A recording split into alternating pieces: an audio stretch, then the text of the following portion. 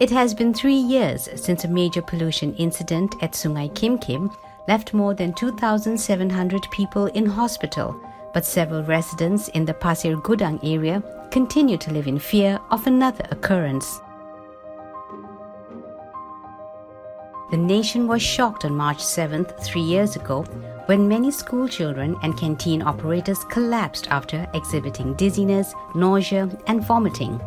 Some 2,775 people, mostly students, were hospitalized following the incident, and 110 schools near the river were forced to close. A total of 1,500 tons of river water was needed to clear the 900 tons of toxic sludge from the area. Ahmad Ali, 58, remembered how he and his wife were awakened in the wee hours of the morning to a strong odor. The couple came out of their house in Kampung Bukit Pulai covering their noses, and so did their neighbors. Feeling nauseated and concerned, some of the villagers went to lodge a police report while it was still dark, he told FMT. It was only when dawn broke that they saw that the river had turned black. Oi, memang ramai lah yang terkena yang sesak napas ya. Tengah malam masing-masing keluar rumah, keluar rumah bertanya satu sama lain datang daripada mana benda ni. Habis besok paginya baru kita dapat tahu rupanya daripada Sungai Kim Kim. Itulah selusuri sungai itu. It was alleged that the toxic substances were dumped into Sungai Kim Kim, merely hundreds of meters from the houses in Kampung Bukit Pulai. Puvendran, 33, said some of his neighbors in Taman Bukit Dahlia had developed health problems and were admitted to hospital. He said the pollution incident was very scary. The father of one said while some acquaintances who fell sick at the time are now fine, they were quite traumatized. They still have that phobia where they're really scared that things might happen again and they're affected. Yeah.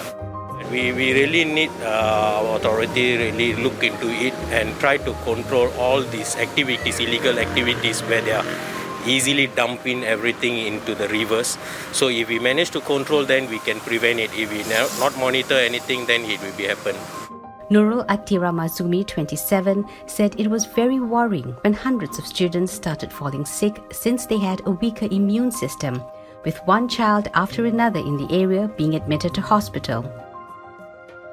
A recent visit by FMT found that the river looks cleaner, though it was far from crystal clear. Ahmad said it does still turn dark in color from time to time, especially when it rains, claiming that this came from sewage plants upstream. His wife, 55-year-old Norma Noor, said the people of Kampung Bukit Pulai did not feel safe yet, expressing weariness over the factories around Pasir Gudang. Memang perlu memantau setiap kilang-kilang yang memang ada lah kan, bahan-bahan toksik ni kan dia toksik berjadual lah kan. Tapi kalau anda kata berulang lagi, apa akan jadi? Kan? Harap tidaklah ya. Ahmad acknowledged that there was some improvement and that the state government had taken the initiative to clean up the river. Pasal trauma tetap ada.